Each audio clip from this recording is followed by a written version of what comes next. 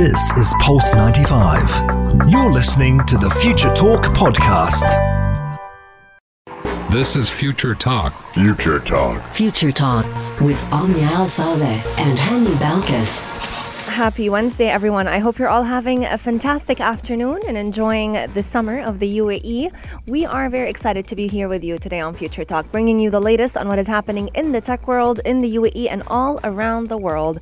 We have big news happening right here, not in the UAE, but all around the world, as we talk about the World Wide Web code. The code that changed the world is up for auction, and it's going to be sold for an NFT. I'm very excited to see how that's going to turn out. Yes, now Microsoft will also end support for the last version of Windows in October of 2025. Now, what is the last version of Windows? Well, tune into Pulse 95 to tell you all about that one. In the world of apps, lots is happening as well as we discuss Twitter adding an Arabic feminine language option in the diversity drive that they are currently carrying out. For those of you who don't know, our Arabic language is absolutely beautifully complex, and this is exactly why whenever we are talking to a man or a woman, things can be a little different in the way we refer to them. So Twitter is now going to be adapting to that as well, and we're going to be telling you exactly how. Yes, now IKEA and Sonos have launched a new picture frame that has a speaker hiding inside it. Now, a lot of people have their go-to furniture store being IKEA, and it looks like IKEA does want to tap into the technological sector as well. Yes, indeed. But if you have an Apple Watch and planning to buy a new one pretty soon, you might just want to wait a little bit, because the future Apple Watches could potentially feature blood glucose and body temperature sensors. Lots and lots is in store on today's show, so keep Pulse 95 locked, and we'll be right back. Pulse 95. Daily digital news. Bits and bytes connect our world. Now, the World Wide Web code that changed the world is now up for grabs as an auction, as an NFT. Now, the original source code for the World Wide Web that was written by its inventor Tim Berners-Lee is now up for sale at Sotheby's as part of a non-fungible token, with bids starting at just $1,000. Now, there is no way that it's going to stay at $1,000 or at the minimum $100,000. I do believe it will be in the millions, as we do know that the World Wide Web changed our lives and how we communicate and do everything forever. Absolutely. And to have this code be up for sale, that's going to be, whoever buys it is going to be very, very lucky. And I wonder what they're going to do with it. Now, Berners-Lee, he's a London-born computer scientist. He's the person behind the well-known World Wide Web, the one that we constantly use to type on every website, www. And he invented it back in 1989. He changed the way we share information and we create information. And it's actually seen as one of the most significant inventions, coming right after the printing press that appeared in Europe back in the 15th century. It's going to be interesting because he's not selling it for cash. He's selling it for NFTs, which is basically like cyber coins, yes, if we want to call it that way.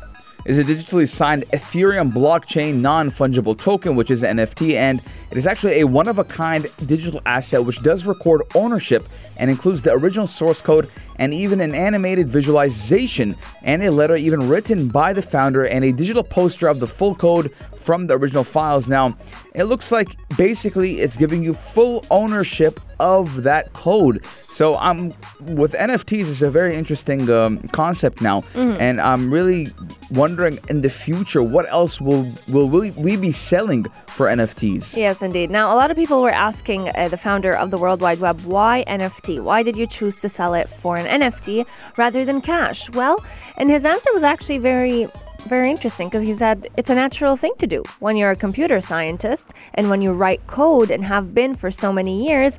It just feels right to digitally sign your autograph on a completely digital artifact. So, and when you think about it, you know, he works with code. His entire work is immersed with programming languages and signing different things all digitally. So it makes sense that when he wants to give that little baby of his away, he wants to do so with digital money. Now, the files that he's actually selling, they contain 9,555 lines of code. They implement 3 different programming languages. They have many protocols that Berners-Lee invented himself.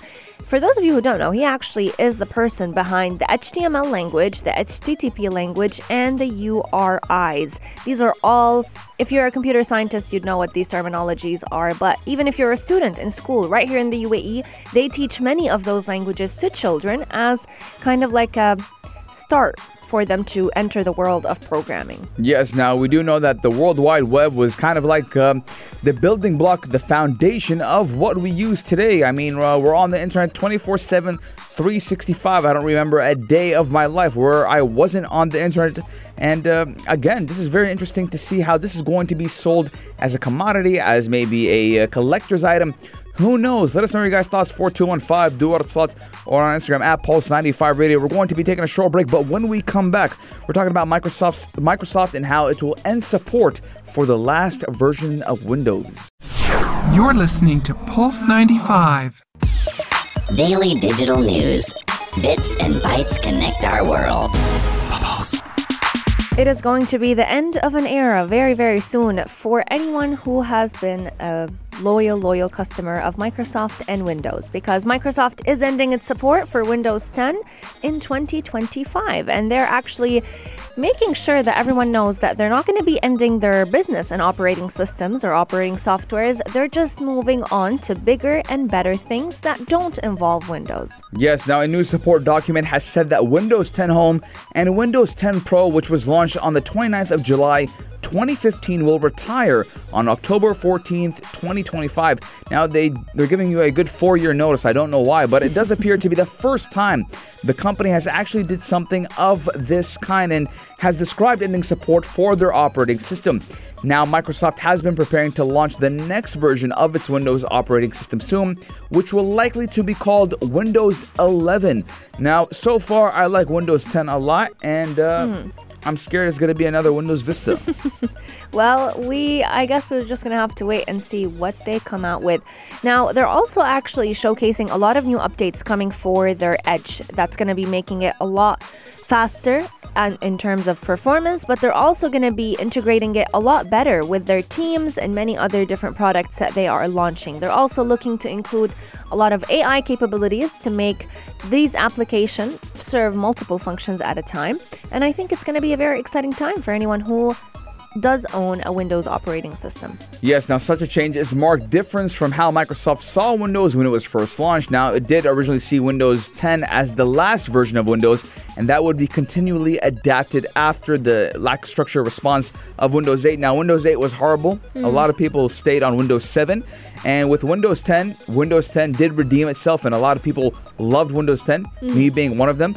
So I do hope with Windows 11, it will be much better than Windows 10. So when they do want to announce that, quote, last version of Windows, it is something that is, worthy of calling it the end. 4215 Dual Slots or Instagram at Pulse95 Radio. Let us know their favorite version of Windows. My favorite version of Windows was Windows XP.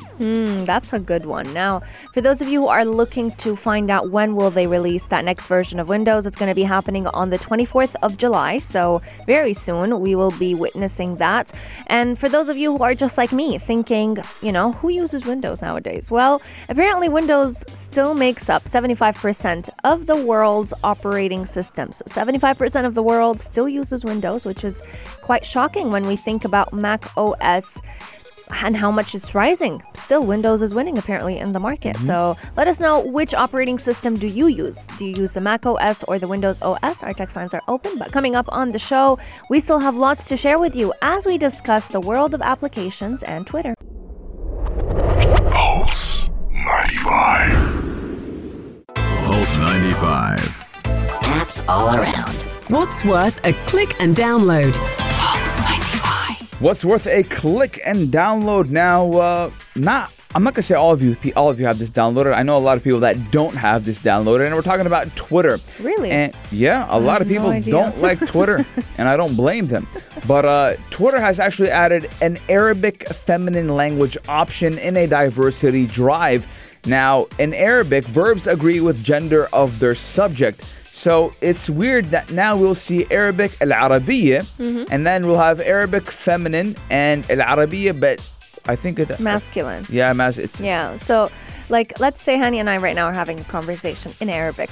So we're talking about a girl. We'll say هي تلعب في الملعب. So she is playing in the playground. Yeah. When we talk about a guy, we'll say هو يلعب في الملعب أو ذهبت إلى هناك. So there's always like certain markers in the verb itself that showcase that this is a verb referring to a female versus a verb that's referring to a male. While in English, one verb could be used for both. You know, plays works for a man and a woman. But in Arabic, there's a lot of complexity in it, but I think it gives it a lot of beauty at the same time. Yes, now in Arabic, we did say that verbs agree with the gender of their subject. Masculine forms are used to address mixed or unknown audiences and the default in most texts. Now, we do know that Twitter says it is the first social media site to introduce an Arabic feminine language option.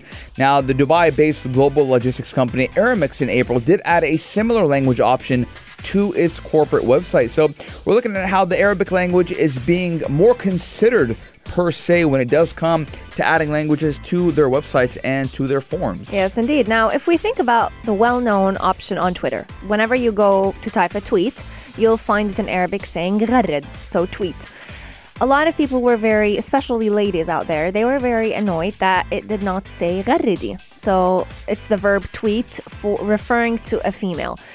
And that's exactly why Twitter decided to go ahead and include that. They want to be inclusive for everyone, all genders, all ethnicities, all races. And now, if you go ahead and choose in your settings, you change it from Arabic, just the normal Arabic language, which would use the masculine pronouns to refer to both females and males. Now you'll find the feminine form of that Arabic language with غردي as an option on Twitter, which I think is actually quite unique because I haven't seen any social media website or website in general do that. They also want to help provide people with different options on how they prefer to be addressed. So this is just going to be the beginning. They are planning to expand it to other languages, and every language is different in the way it refers to its different genders and the way verbs actually agree with the subject. So I'm excited to see how that carries out. I think it's going to be very unique. Quite interesting that they paid attention to such minute details, but nonetheless, very interesting. Yes, I mean, it is, again, just another bid for Twitter to attract more users. Let us know your guys' thoughts, 4215, do it select or on Instagram at Pulse95 Radio. We're going to be taking a short break, and when we come back, we're talking about IKEA and how it's trying to tap in the technological sector when it does come to furniture. You're listening to Pulse 95. Pulse 95. Gadget of the day. New tech you might want to play with. Pulse 95. When it comes to home decor, there's a lot of people who actually want things that are unique, that stand out. They don't want your regular mainstream picture frames or bedding or beds or you name it, whatever furniture it is. People want to be different. They want their homes to stand out. And IKEA is trying their best to adapt to what we all want when it comes to designing our homes. But I'm not sure if this is the most ethical product that they have come to make yet, because IKEA is actually partnering with another brand known as Sonos to launch a picture frame that has a speaker hiding inside of it. Ethically, I don't think this is okay. Yes, and it is called symfonisk. It's probably, I think it's a Swedish word. Probably. And they have been praised as a way of getting into the Sonos ecosystem without the premium prices the company does charge. And it does look like, again, another bid to get IKEA into the technological sector. And Sonos, for them to get more customers to jump into their ecosystem. It seems like every time we talk about technology, we're bringing the key word ecosystem, because once things start to work seamlessly together, it is very hard to not use them.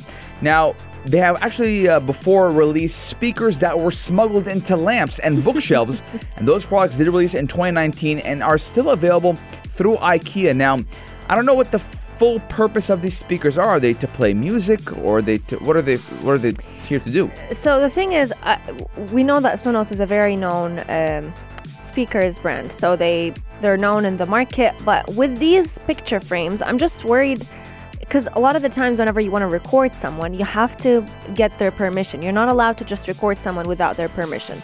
And in the past, the same brand, Sonos and IKEA, actually teamed up to make the smart speakers that hide in your home, whether it was in a bookshelf, and they got into a lot of lawsuits, to be honest, because they were selling well, but then ethically they were just not okay. They want to try and hide these speakers so that instead of having to buy a separate speaker, when you have people over, it's a party, all you have to do is, bam, your bookshelf becomes your very own speaker. Yeah, I think the only time that this would be of concern is if there was microphones. Yes. But if it's speaker playing music, why is it an ethical why are people complaining about it? I think there were partially microphones maybe in it. I'm not sure, but I if know. that's the case, then that's a different story. I mean, you don't want anyone to be eavesdropping on you. But again, if it's speakers in a frame, it shouldn't make an issue. I'm looking at the design right now. It looks pretty. Again, it looks pretty nice. But they even have it in lamps. They have it in lamps as well. Now, we're looking at the size of these frames being 22 inches high, 16 inches wide, and 2 inches deep. Now, IKEA customers say that we'll be able to choose between various interchangeable fonts as well, and the frame will be offered in either black or white finishes. Now, the picture frame is designed to blend into your home decor and not stick out as an obvious tech gadget.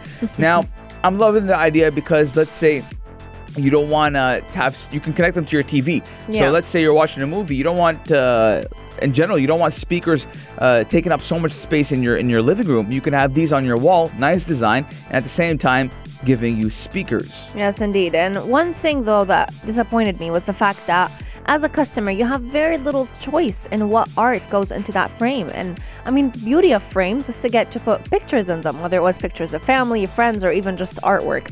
But at least initially, IKEA is not going to be giving us that option. There's either a black and white version of the artwork or a colorful version of the artwork, and those are your only two choices. So that's going to be a little bit disappointing.